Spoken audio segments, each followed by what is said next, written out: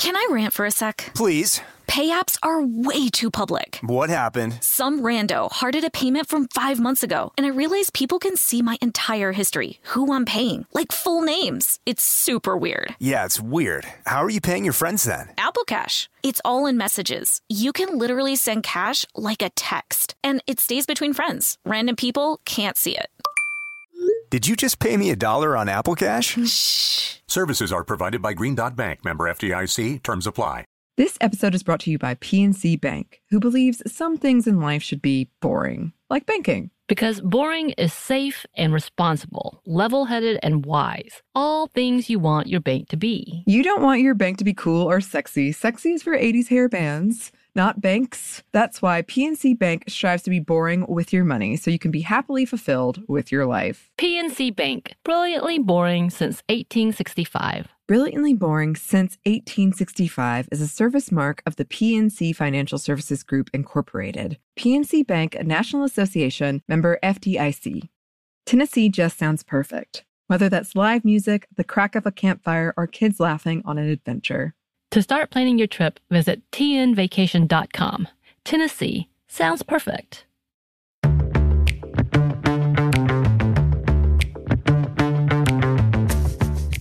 Hey, this is Annie, and welcome to Stuff Mom Never Told You.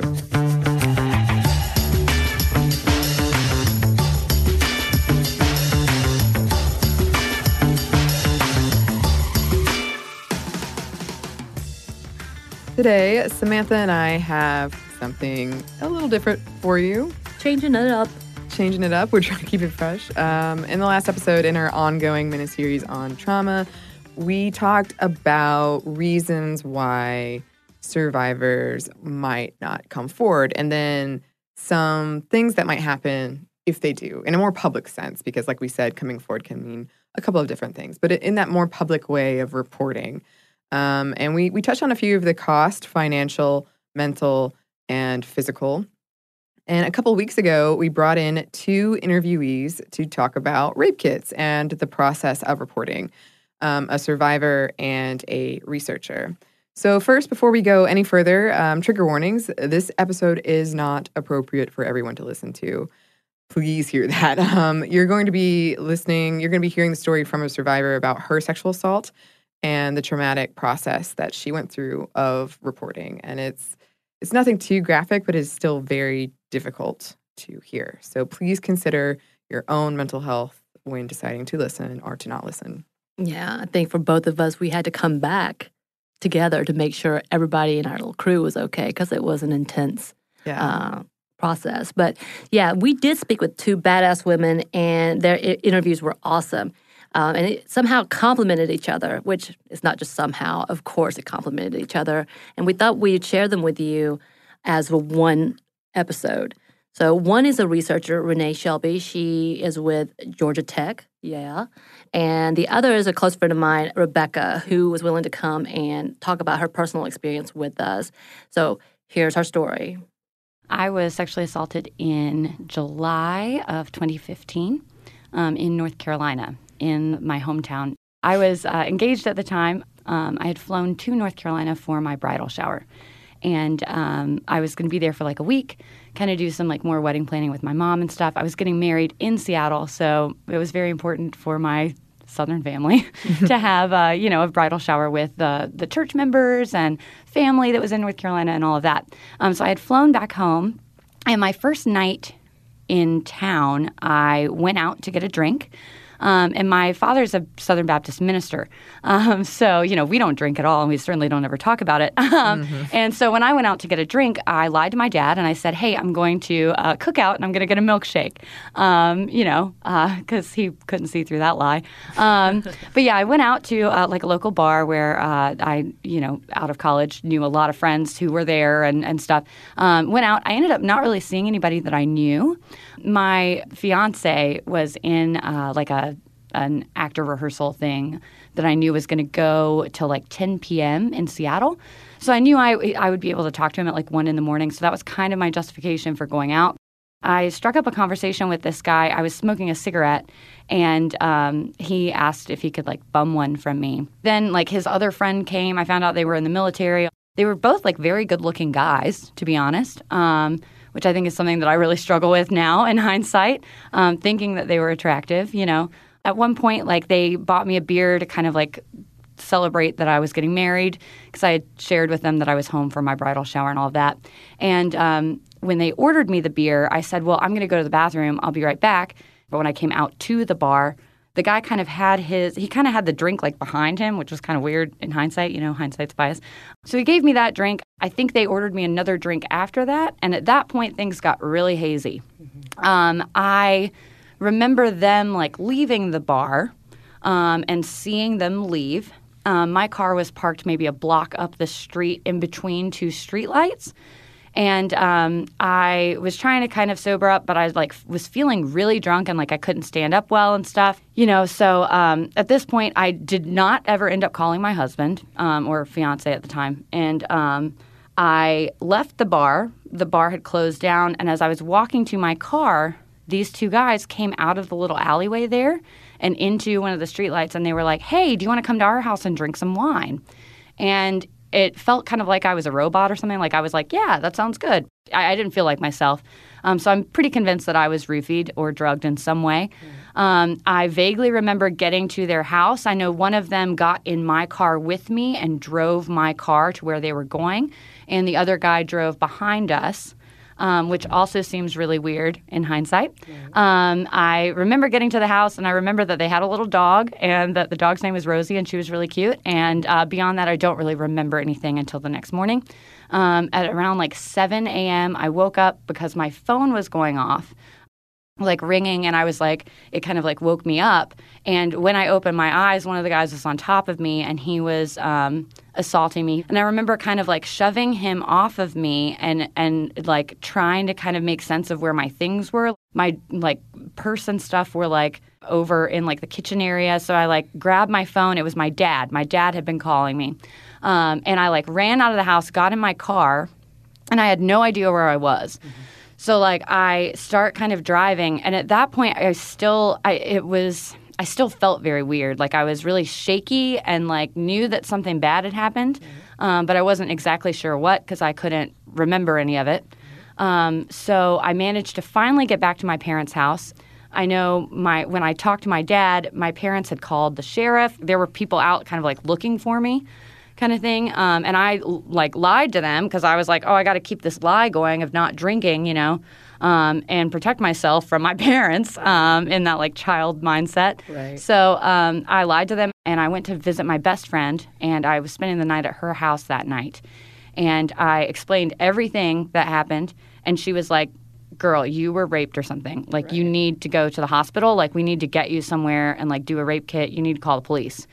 And I was like, no, I really don't want to do that. I'm getting married in 2 months. Like, I really don't want to like drag this out, you know, and like, I don't even know these guys' names or really even what they looked like, other than that I thought they were kind of cute. I remember calling my fiance, and I told him, and that was a really hard phone conversation, because I was like, is he going to believe me? Right. You know, and he did at that moment in time. And he was very pro going to the hospital, going to the police, telling my parents. And like I said, I was very anti that. I did not want to upset my parents. I didn't want to make it this big thing.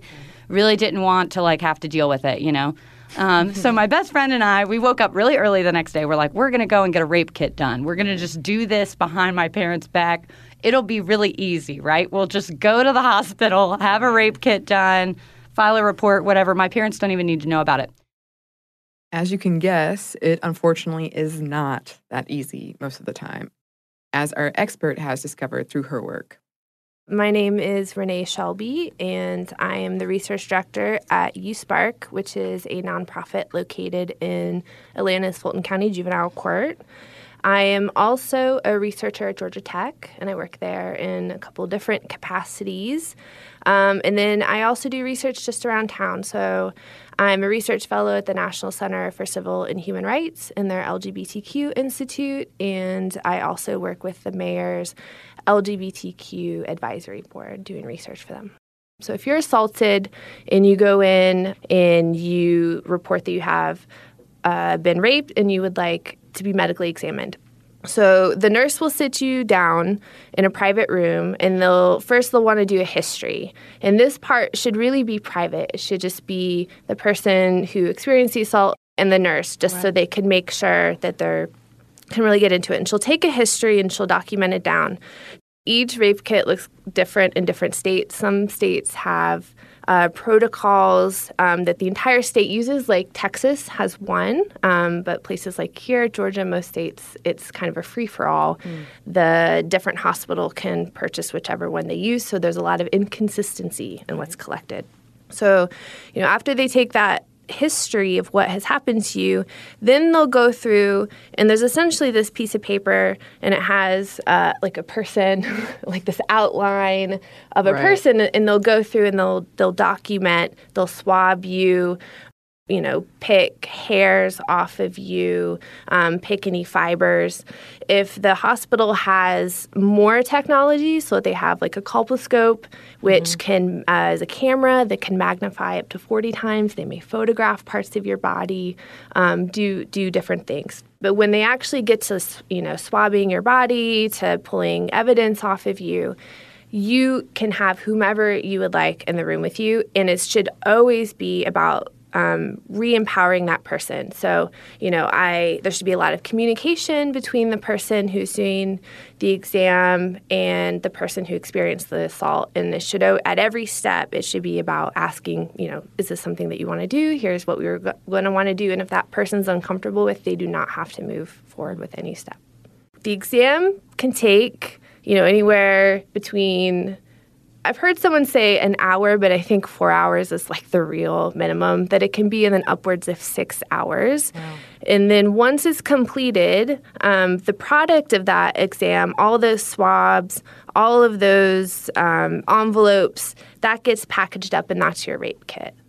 So what they'll say is, for the science and in the best case scenario, if you're assaulted, that, you don't go to the bathroom, you don't take a shower, you don't change your clothes, and then you just go and get the exam. So they can get as much evidence off of your body, because they're going to treat your body like it's the scene of the crime. Right. So from an evidence perspective, the ideal is that a person has, preserved that scene of the crime as much as possible. But that is incredibly difficult for someone who's experienced assault. And we went to the emergency room and we were like, hey, this is what happened. I need to get a rape kit done. And they were like, okay, well, that's going to take several hours. And I was like, well, that can't happen because I have my bridal gown fitting at 11 a.m. Right. And I remember the nurse came in and she was like, if you leave right now to go to your bridal gown fitting, it's going to seem like you didn't really get raped. And I was like, well, I need to go get my bridal gown fitted. And, I don't really want to get my parents involved, so I'm going to leave. So I left. Got my bridal gown fitted, went out to lunch with my parents after, and my fiance had called my mom. And he said, hey, you really need to talk to Rebecca about what happened the other night because she's not being fully honest with you, and it's a situation that you need to know about and she needs help with. And I told her exactly what happened, and she got on the phone with the police right away, and she said, hey, we called the other night because our daughter was missing. And it turns out she was assaulted by two men, and we don't know who they are. And we just don't know what to do. And so then my parents took me to the hospital in our county. It's in the county that it happened in. And we waited for probably 4 hours before I actually went into the rape kit. And, it was I think I was at the hospital for about 14 hours that day between talking to police, talking to the detectives, talking to the nurses, having the actual rape kit done, and then finally being released and sent home. And then from there, of course, the report was filed. But what about the rape kit? Who could administer them? Here's Renee.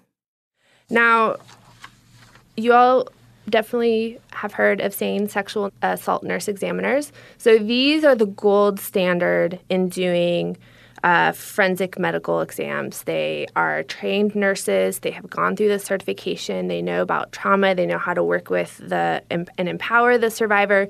And they know about the compensation process.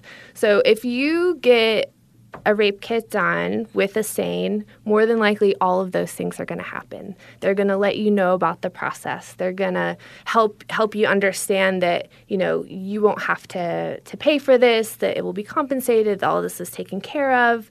If you walk into places like the Day League in downtown Decatur, they have a SANE program right there on site that they can do at no cost. There's advocates there. Right. They handle all of this. There's only like 26 SANEs in all of Georgia. We have 159 counties. Right. We are a big state. So more than not, and this is especially for if you live in a rural area, you may not have access to someone who's extremely knowledgeable in this. And so then it kind of becomes a crapshoot. What is going to happen to you? It's just so inconsistent. So there's what's supposed to happen and then what does happen. Some hospitals will even turn you away. There was an article done, I think it was in the Washington Post, about this woman who experienced assault. She believed that she was roofied. She woke up the next morning. She knew something wasn't right with her body.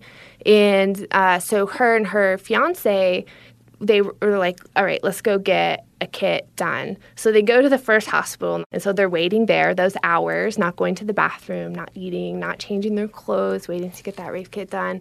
And eventually the hospital turns them away, and they're very confused. They're like, we can pay for this. Like, we have insurance, we can pay. So they go to another hospital. The hospital refuses them there, says, we don't do these. You need to go to this other hospital. Again, waiting hours, not able to go to the bathroom. You're not supposed to drink anything. She hasn't changed her clothes. She hasn't showered. Finally gets to the third hospital. I think it's something like 12 hours later. She's just been waiting, and finally she gets in. To me, I think that case is more common than not, where those hospitals are not knowledgeable about this process, and what happens is survivors just become collateral damage in all of it. Why do you think we have so few nurses, SANE nurses?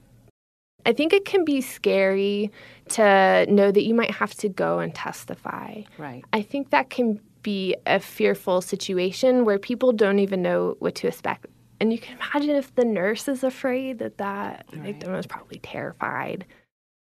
As well as the trauma for a nurse, as we had previously talked about, secondary trauma is very, very common, especially with people who are immediate, people who come to responding any of the emergencies, including doing the rape kits. And I'm guessing also when it comes to financially, they're not compensated for taking on this extra training and taking on this extra stress. One of the things I did want to ask you, you were talking about the rape kit. Do you mind telling us exactly from walking into the doctor's office, and first of all, was the nurse, do you know if she was a certified SANE nurse? Yes. Nurse? So she was not. Okay. And I will say my nurse was awesome. Okay. I have told people since that experience that I personally felt like the rape kit itself was more traumatic than the actual assault. Right. Because in my particular case, and I don't mean to, put any, to say that it was not traumatic. Right. But because I did not remember it, it was worse having to go to the doctor and have all of these things poked and prodded and taken from you and all this stuff. She was very sweet. She was her name was Erica, and I've always wanted to track her down and just write her a little thank you note, because she was awesome. I was waiting in this hospital room for ever, because it took forever, I guess, for the police department to get the rape kit and then get it over to the hospital. Right. I know she came into the room maybe 30 minutes before it happened, and she was kind of like, hey, this is what we're going to do. The detective's going to drop off this box, and it's going to have all the instructions in it. And she's like, I've never done one of these, and I just want to be really honest with you. The girl who usually does them isn't here today, and she can't come in. I'm going to be doing this with you, and I've watched them done, but I've never actually done one. If I have to read the instructions more than once, I just don't want you to be freaked out. I was like, I've never had a rape kit done, so it's cool. We'll get through it, and she was really great. They had to pluck 50 pubic hairs. And then I know there was an anal swab. Of course, there was the full pelvic examination, and they had to bring a doctor in for that portion. They had to comb through things, and there were little bags and all this stuff. It was, it took about between 3 and 4 hours to do just that.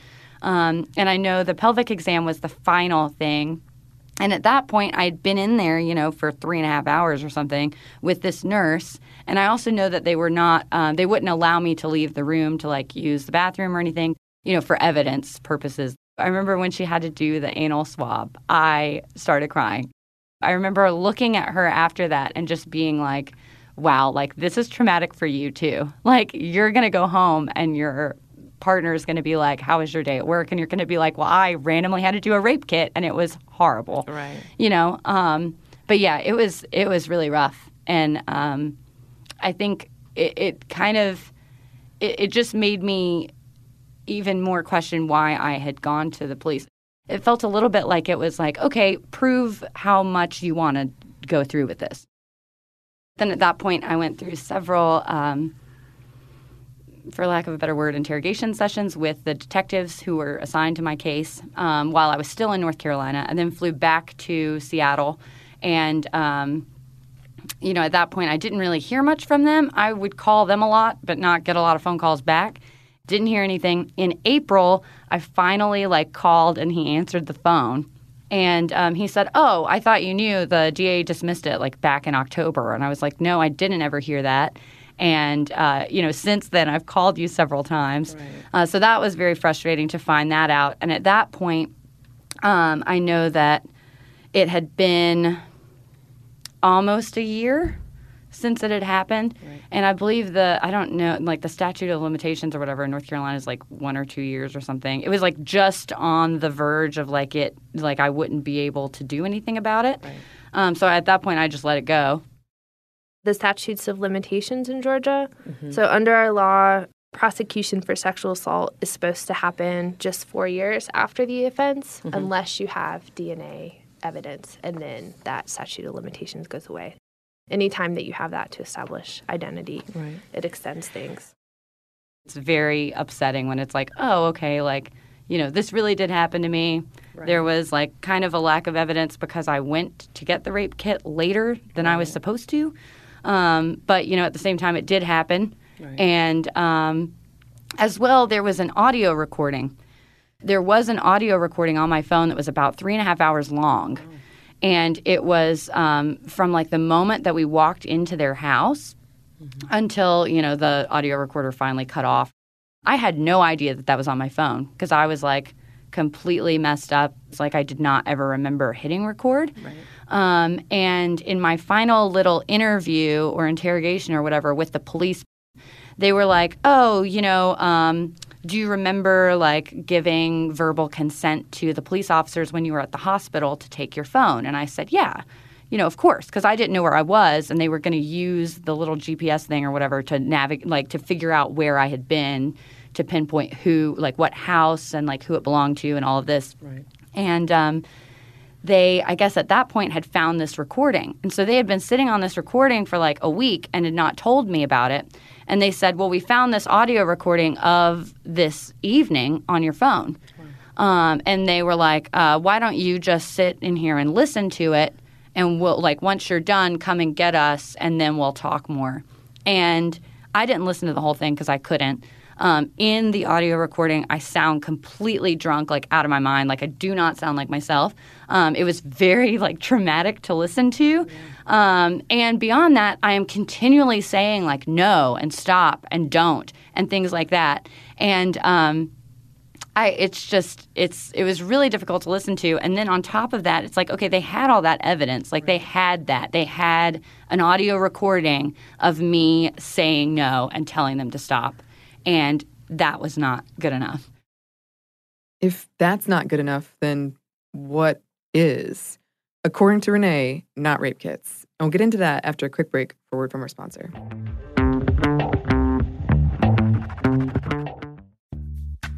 Snag a Job is where America goes to hire, with the deepest talent pool in hourly hiring. With access to over 6 million active hourly workers, Snag a Job is the all-in-one solution for hiring high-quality employees who can cover all your needs.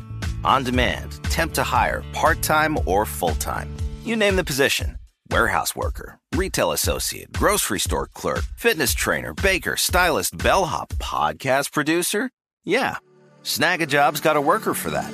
With our easy-to-use platform, you're able to seamlessly post and fill available positions quickly with a dedicated customer support team to provide all the help you need along the way. Kind of nice knowing you have a talent pool like that in your own backyard, right? Snagajob is the partner you need to keep your business running smoothly. So visit snagajob.com or text snag to 242424 to talk to an expert. Snagajob.com, where America goes to hire. Can I rant for a sec? Please. Pay apps are way too public. What happened? Some rando hearted a payment from 5 months ago, and I realized people can see my entire history, who I'm paying, like full names. It's super weird. Yeah, it's weird. How are you paying your friends then? Apple Cash. It's all in messages. You can literally send cash like a text, and it stays between friends. Random people can't see it. Did you just pay me $1 on Apple Cash? Shh. Services are provided by Green Dot Bank. Member FDIC. Terms apply. This episode is brought to you by PNC Bank, who believes some things in life should be boring, like banking. Because boring is safe and responsible, level-headed and wise. All things you want your bank to be. You don't want your bank to be cool or sexy. Sexy is for 80s hair bands, not banks. That's why PNC Bank strives to be boring with your money so you can be happily fulfilled with your life. PNC Bank, brilliantly boring since 1865. Brilliantly Boring Since 1865 is a service mark of the PNC Financial Services Group, Incorporated. PNC Bank, a National Association, member FDIC.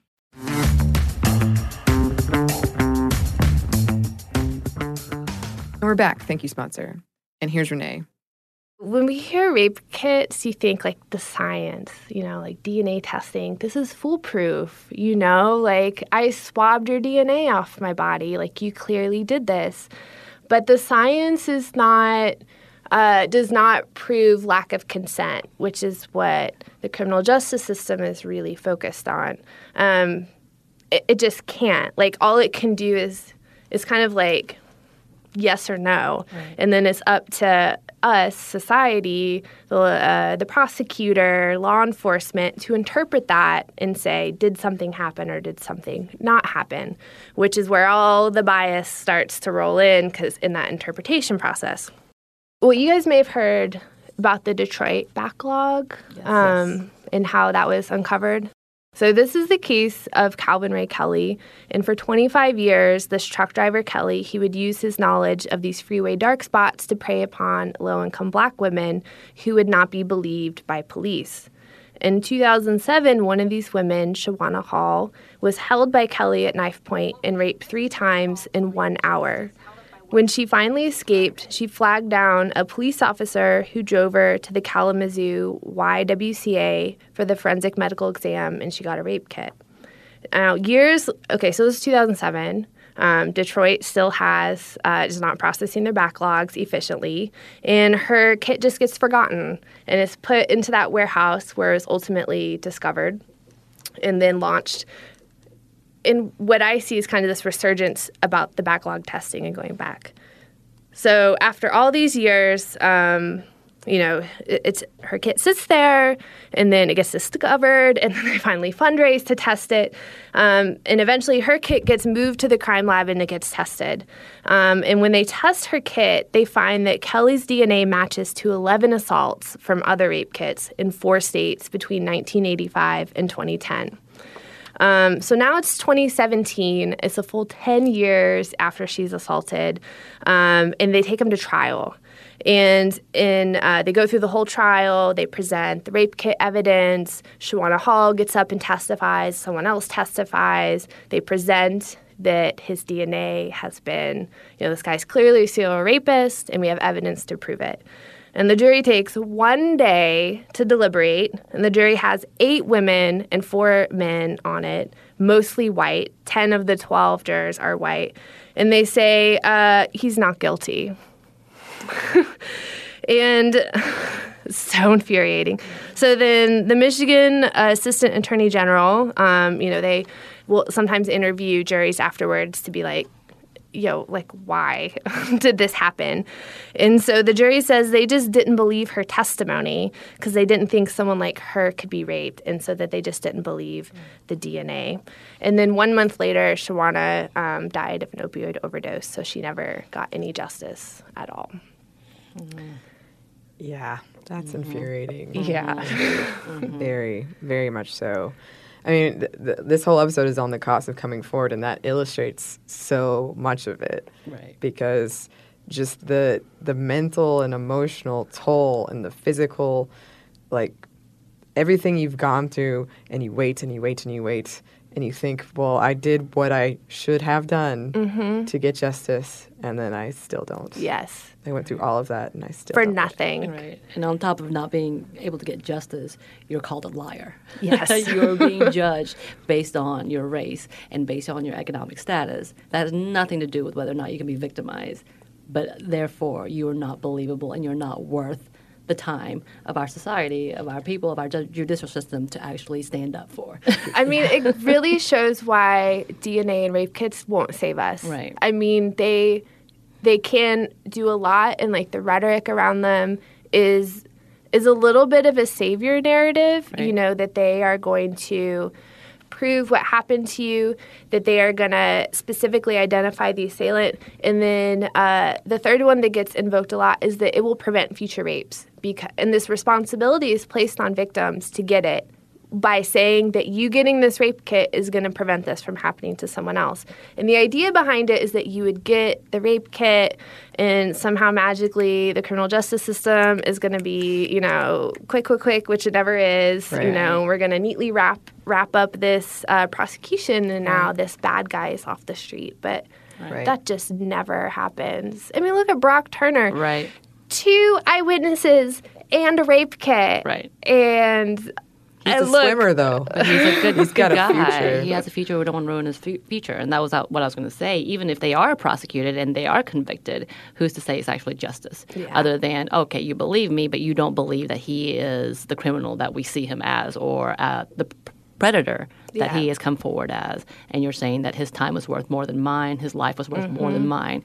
And it's still just as bad almost that you had gone through and sacrificed your livelihood essentially to try to get justice, and in the end the justice is worth maybe 10 days, 8 months, you know, any of those time frames, and it's kind of like, is it really worth it? Or they just plea it down to something else. Exactly. Right. Which is another reason why it's difficult to measure, like, these rape kit prosecution. Like, you look at so there's that number that RAINN has put out, you know, so for every 1,000 people who are assaulted, only like 4.5 perpetrators will, you know, get a felony conviction. Right. Like, the numbers are just appalling. Right. I think one overlooked problem is how much the role of law enforcement in all of this. And there are a lot of wonderful law enforcement out there that I'm friends with and partner with and do a really great job. But law enforcement have a lot of discretionary power in deciding to prosecute a case or not. They are that first step, and there's a lot of cases that get unfounded. You know, there's roughly around 18,000 police departments in the U.S. That's a lot of different jurisdictions who may come across a rape kit who have their own protocols on what to do. So even just tackling that issue is a lot, but police are that first step in saying, you know, we're never going to bother with your case. We're just going to unfound it. The National Institute of Justice has investigated Baltimore, Detroit, into looking into, like, what happens with those rape kits. In the Detroit one, so of the 11,341 rape kits that just were forgotten in that warehouse, they disproportionately belong to women of color. Wayne County, which is that county, is 54% white, but 81% of the rape kits belong to Black women. So, you know, there's definitely disparities happening there, in that law enforcement's racial biases can really come out. So the DOJ did an investigation into Baltimore because the complaints were so egregious about what was happening there. And in the investigation, they found that when police were investigating sexual assault cases, that they were using racial slurs against women, systematically unfounding their cases, which is where you just close the case without investigating. You just say, oh, nothing happened here, we're just going to close it. Right. Sorry, I don't want to say that's the only reason that something is unfounded. There's more reasons. But anyway, racial bias is rampant there. Another aspect of the rape kit we need to talk about is the financial cost. So the first thing to know the cost of getting your forensic medical exam and the rape kit completed will vary by state. So most states have crime victims compensation laws. So if you are assaulted and you go to have your rape kit done because you're a victim of a crime, that you should not have to pay for it. Right. And so in Georgia, the Criminal Justice Coordinating Council has set some guidelines about what it will cost to get a rape kit. And they will reimburse you. They will pay for it up to a cost of $1,000. Turns out it costs a lot more than $1,000 to get a rape kit done often. Just for the medical exam, it's estimated that costs $335.70 just for the examination. Then the cost of that kit, the cost of the box and swabs, that's only $6.29, which is good. If you add on colposcopy, which is that camera that can magnify and visualize trauma, that's $289. Urine culture, $15. Lab tests for pregnancy, $12. Gonorrhea culture, $80. Chlamydia culture, $36. Hepatitis panel, $88. Herpes panel, $56. It keeps adding up. It's roughly $1,600 to get your rape kit done here in Georgia, according to Criminal Justice Coordinating Council. So that's a lot of money. Yeah. Victims, survivors are not supposed to incur that cost, but if the hospital personnel is not knowledgeable about the victim's compensation process, which can be very complicated, then that survivor can end up incurring those costs. Right. When we speak about the cost, there's the cost of getting it at the hospital, and then there's like kind of these unseen costs that are attached to the rape kit.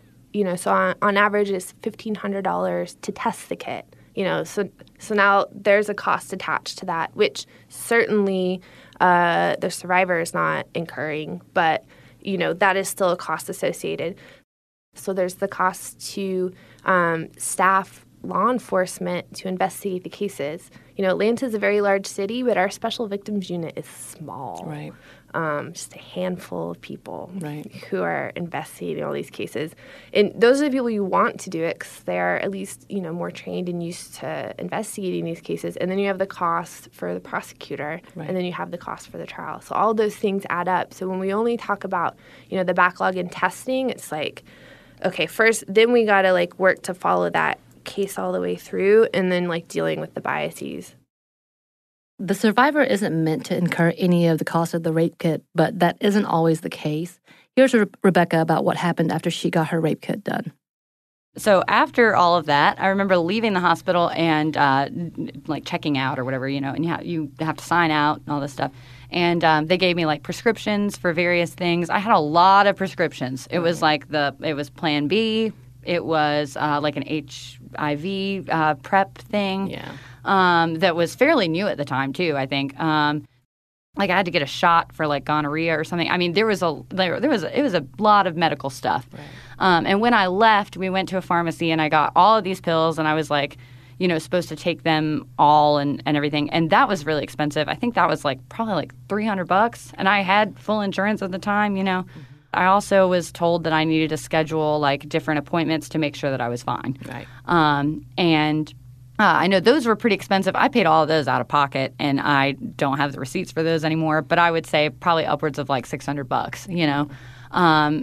And I had kind of been like, okay, you know, the rape kit thing is done. Like, you know, no big deal. They had told me, okay, you know, for this medical bill that you'll receive in the mail. This is when I checked out of the hospital. They were like, when you get it in the mail, you need to send a copy of it to Crime Victims Compensation. They gave me forms and stuff at the hospital that I took with me to Seattle. I had filled all those out.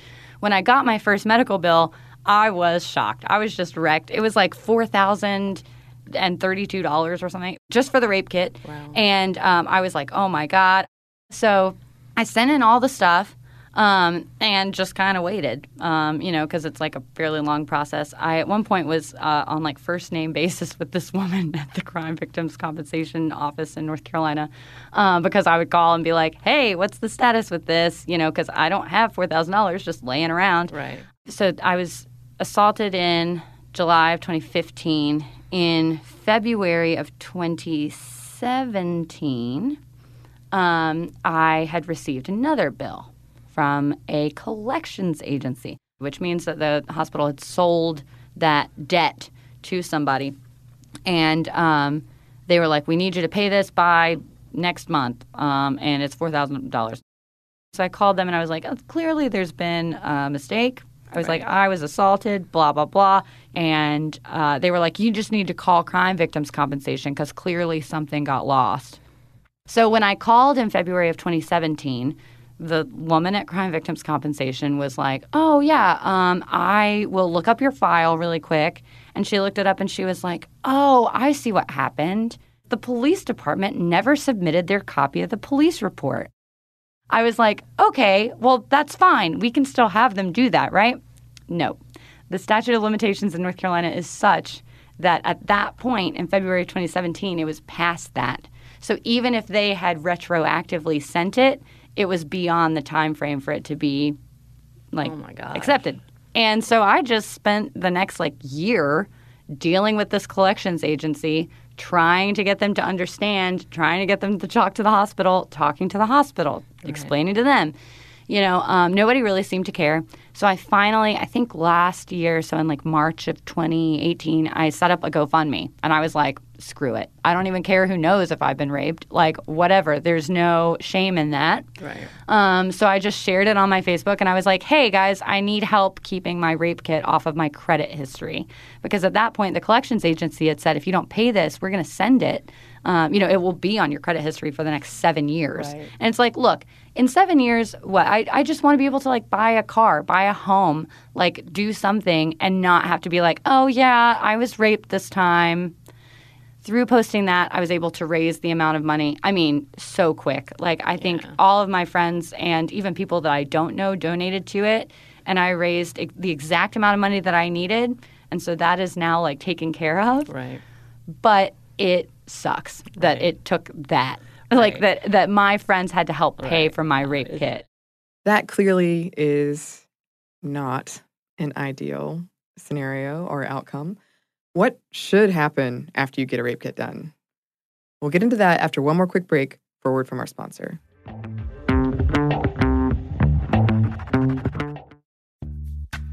Snag a Job is where America goes to hire, with the deepest talent pool in hourly hiring. With access to over 6 million active hourly workers, Snag a Job is the all-in-one solution for hiring high-quality employees who can cover all your needs. On demand, temp to hire, part-time or full-time. You name the position. Warehouse worker, retail associate, grocery store clerk, fitness trainer, baker, stylist, bellhop, podcast producer. Yeah, Snag a Job's got a worker for that. With our easy-to-use platform, you're able to seamlessly post and fill available positions quickly with a dedicated customer support team to provide all the help you need along the way. Kind of nice knowing you have a talent pool like that in your own backyard, right? Snag a Job is the partner you need to keep your business running smoothly. So visit snagajob.com or text SNAG to 242424 to talk to an expert. Snagajob.com, where America goes to hire. This episode is brought to you by PNC Bank, who believes some things in life should be boring, like banking. Because boring is safe and responsible, level-headed and wise. All things you want your bank to be. You don't want your bank to be cool or sexy. Sexy is for 80s hair bands, not banks. That's why PNC Bank strives to be boring with your money so you can be happily fulfilled with your life. PNC Bank, brilliantly boring since 1865. Brilliantly Boring Since 1865 is a service mark of the PNC Financial Services Group, Incorporated. PNC Bank, a National Association, member FDIC. Tennessee just sounds perfect, whether that's live music, the crack of a campfire, or kids laughing on an adventure. To start planning your trip, visit tnvacation.com. Tennessee sounds perfect.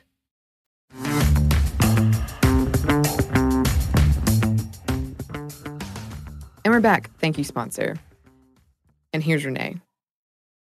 This is where it gets interesting. So there's what's supposed to happen, and then there what does happen more times than not, which creates the inconsistency. So what's supposed to happen here in Georgia is that at the hospital, they send that kit over to the GBI, the Georgia Bureau of Investigation, and they will proceed with testing the kit.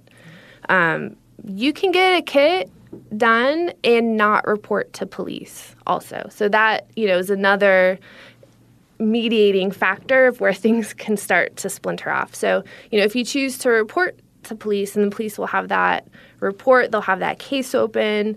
It should be associated with the kit. There'll be more areas to follow up on. But you could just get a kit done and you're not sure what you want to do. So there were some issues a couple years back where some rape kits had been collected at hospitals and they had not been transferred to the GBI. And so what the reasoning was from the hospital's perspective is they didn't know that they were supposed to send them. They thought it was a violation of the person's right to privacy, and so they didn't send them. So when you start looking at rape kits, what you discover is you're supposed to have this clear path from the hospital to prosecution when the judge is slamming the gavel. And almost at every point, the system becomes more complicated and it breaks down and makes it extremely difficult to tackle this issue from either a systems perspective or even what it's like to be a person caught up in this and experiencing it can often be a total nightmare. Right. And then in terms of just researching it and trying to wrap your hands around what is in the world is going on with rape kits, it just becomes very complicated. Something else that is complicated is getting to the bottom of any numerical data around rape kits. What I found out is that you cannot find that number. And I dug deep, y'all. I even went as far as to call the manufacturing companies who make rape kits and just say, how many have you sold? Can you just even give me a ballpark number of what that figure is? They did not tell me how many they sold, but I kept digging because I thought that might be one way to at least know, how many states have purchased these. Could we track them year over year? So there's no information on how many kits have been bought that are public. I might say there is an exception for those states who all use the same rape kit because then you could FOIA, Freedom of Information Act requests, what state dollars were spent on rape kits. So I'm a fan of states that do that because I feel like there's a paper trail that you can start to dig and uncover. But, as you might have read with the backlog, and part of the issue of the backlog is that there was no list of people keeping track. So right now, we just don't know. We know it's a lot, but we don't know exactly how much. And even in the National Crime Victimization Survey, which is often used to try to estimate how many people have experienced sexual violence, and this is a national survey, it's been done for decades. What they do is just old school cold call people and say, hey, have you been a victim of a crime? And then ask them 90 questions. Mm-hmm. And thousands of people respond, and then they use that to make the estimates. So there's one questionnaire that kind of gets at rape kits, and it just asks if you had medical treatment afterwards, but it doesn't specify rape kit. So even from the surveys that we would normally use to try to estimate the prevalence, we still cannot even get at the number of rape kits that are done. What we do know is anecdotal. So, since Georgia has been more proactive about doing its rape kits, the GBI says it gets $250 a month. Despite its problems now, the rape kit was a revolutionary feminist invention meant to make it easier for survivors to get justice when no one was advocating for them. But over the years, the loss of oversight has plagued rape kits. The history of the rape kit is a really fascinating story. So back in the 70s in Chicago, about 73, and this is before there was any kind of victims' rights movement. There was really no victim advocacy movement. This is really kind of at this fledgling time in our national consciousness where we're like, hey, people who have been victimized, we should care about them and advocate for their rights. The system isn't treating them well. Surprise. Exactly. So there was this woman, Marty Goddard, and she worked in other gender violence issues, and she went to this meeting of these feminist women who were really upset. And they were upset about how the police were treating rape victims, and they were very fiery. They're like, these cops are pigs. Like, we don't need them. We should do it for ourselves. And she was sitting there and observed the room, and like half the room is like, F the man. We don't want anything to do with you. And the other half was like, okay, maybe we can try to problem solve around that. So she kind of went over to this other side and was like, I'm a smart lady. Maybe we can figure this out. So she partnered up with this professor of the University of Chicago. And the two of them are like, okay, we're just going to do some basic research. We're going to travel around Illinois. We have to travel for our jobs. And we're going to go cold call police officers, just walk in and start asking some questions and see what we can figure out. Hey, law enforcement, can you just tell me what's the deal with your rape cases? What are the problems? What's doing this? And people would talk to them. Wow. So they gathered all this evidence, and eventually they became friends with the Chicago Crime Lab. And the people in the Chicago Crime Lab were like, okay, the real deal is we can't get anywhere on rape cases because we don't get good evidence. The evidence that we get is basically garbage. The people at the hospital mean well, but they have no earthly idea what to do. They'll take, we'll swab your cheek and put it on one slide, and then, we'll swab another part of your body and put it on this other slide, and then we'll just slap them together. Wow. So no sense of how to handle, forensic data. And she's like, okay, I can work with this. And so she engages in this multi-year process to create this rape kit and prototype it. And so she rallies some other people around, and they build out these protocols. They build out, what the rape kit should look like. And then they're like, oh, we need funding. There's no funding for the rape kit. It's the 70s. There's no victim advocacy. All of these men control the grant funds. They give money to the Girl Scouts. They think that's sufficient. They don't really want to support this. And so she hooks up with some of her friends who connect her with the Playboy Foundation. And the Playboy Foundation steps up, and they're like, yeah, this is a great idea. We're going to completely fund the first 10,000 kits. And, oh, by the way, you need people to assemble it. Well, we're going to take these, it was called the Retired Persons Volunteer Service, RSVP. And we're going to, they think the Playboy Bunny's cute, so we're just going to get these folding tables. We'll buy them sandwiches, and, they are just going to assemble your kits. And so that is what happened. An assembly line of older persons at Playboy making it. So it's the best story, right? I know, It's fascinating. I'm like, what?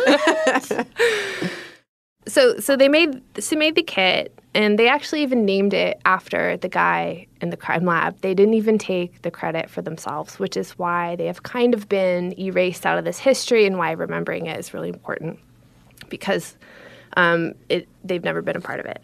So what they did to implement the rape kit, as this formal process, was to have complete control over it. So when they had been walking into these police departments and building up all these contacts, they were really great at relationship building. And so they were able to call up these high-powered politicians, people in the crime lab, members of law enforcement, and they had this huge team of allies. And they're like, all right, we're going to roll out this massive training system. And so these women did it for themselves again. They trained 6,000 people over the course of 2 years in Illinois on how to do a rape kit, started teaching hospital personnel about this is what trauma is, this is how someone who's experienced violence, might present that might not make sense to you. Oh, by the way, here are the proper ways to treat them, which is not to take all their clothes and wrap them in a paper gown and send them on the street, and then sometimes also call up the newspaper. Things that would never happen now. It's very different, which is why the victim advocacy movement is so critical. Right. And so while they were in Illinois over the course of 10 years, they trained all these people and then eventually shut it down because they thought that they were successful, that they had done what they set out to achieve. And then as the rape kit rolled out to these other states, it didn't have that close oversight that Marty Goddard brought in ensuring that people were trained properly, that they had this iterative process of updating the forms. And so as it rolled out, as it scaled up, it lost that necessary oversight to make sure that hospitals and law enforcement and victims are working together as a team to make sure that these cases move forward, in my opinion. It's not all bad news, though. There are several steps being taken to improve the situation and things we can do. Here's Renee again. I think what we've seen over the past few years where people are clawing this issue out of the shadows is very helpful. Right. It's not transparent, and it should be more transparent. People should know, what Georgia or Atlanta's protocols for how they cope with a sexual assault case should be very clear to everyone. We should know what the order of operations are, that something is going to happen. When this happens, your kid is here. At this stage, then this happens. Right now, survivors don't even have basic rights to follow up on their rape kits. So that adds a whole other layer of opaqueness to this process. So, and much like with Marty Goddard, it's usually women who have experienced assault who become really powerful activists in the space, and that they are the ones who get this important policy either at the state level or the national level put in place. So I think we should celebrate those victories. There was a woman, she was assaulted while she was at Cambridge. She was an Asian American woman, and the statute of limitations in Massachusetts is 15 years. Mm-hmm. And she was told by law enforcement that she had to call every 6 months to make sure that her rape kit was not thrown in the trash.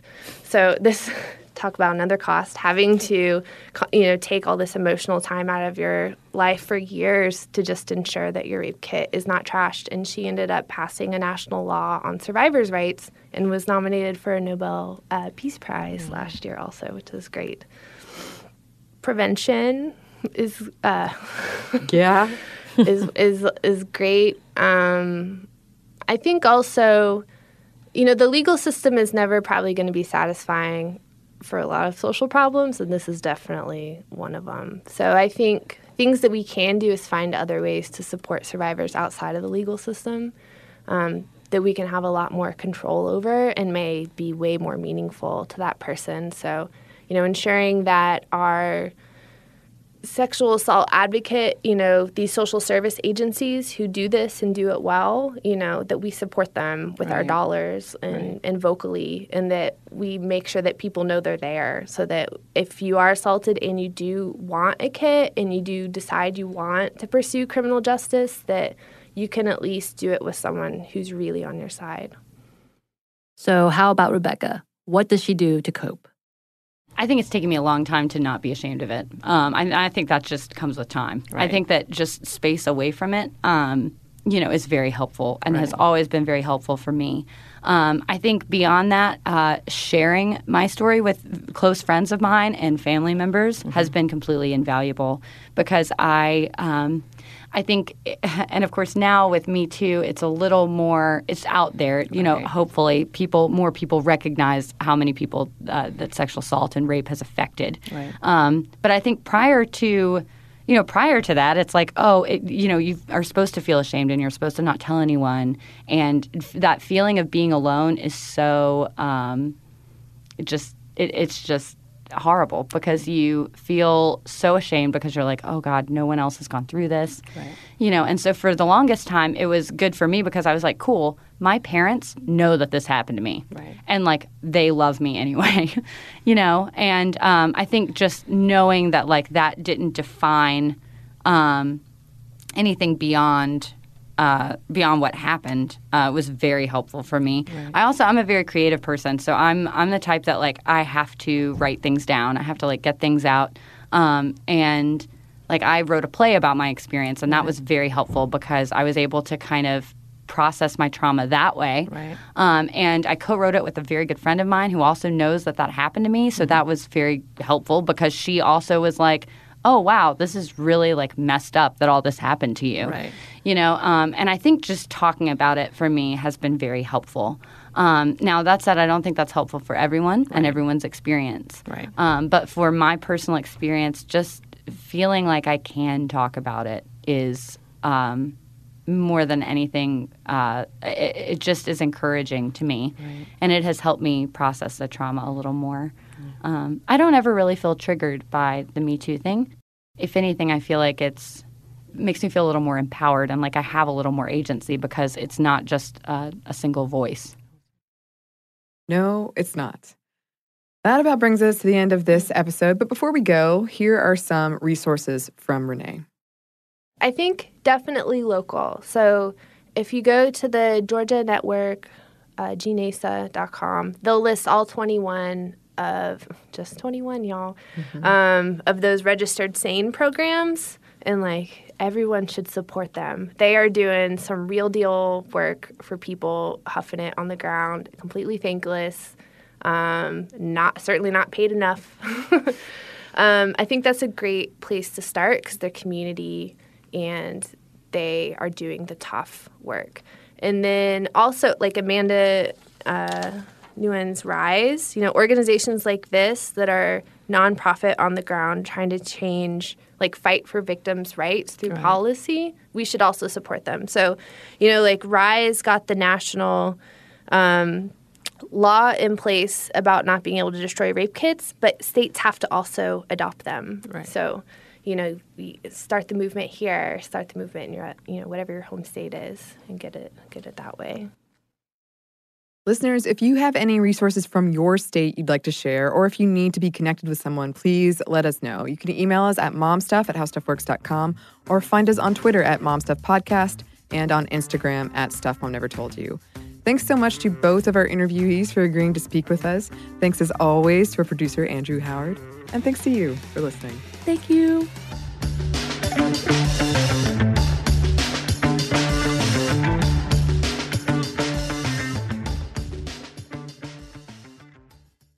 This episode is brought to you by PNC Bank, who believes some things in life should be boring, like banking. Because boring is safe and responsible, level-headed and wise. All things you want your bank to be. You don't want your bank to be cool or sexy. Sexy is for 80s hair bands, not banks. That's why PNC Bank strives to be boring with your money so you can be happily fulfilled with your life. PNC Bank, brilliantly boring since 1865. Brilliantly Boring Since 1865 is a service mark of the PNC Financial Services Group, Incorporated. PNC Bank, a National Association, member FDIC.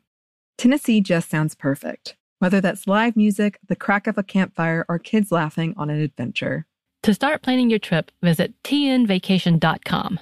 Tennessee sounds perfect. Rev up your thrills this summer at Cedar Point on the all-new Top Thrill 2. Drive the sky on the world's tallest and fastest triple-launch vertical speedway.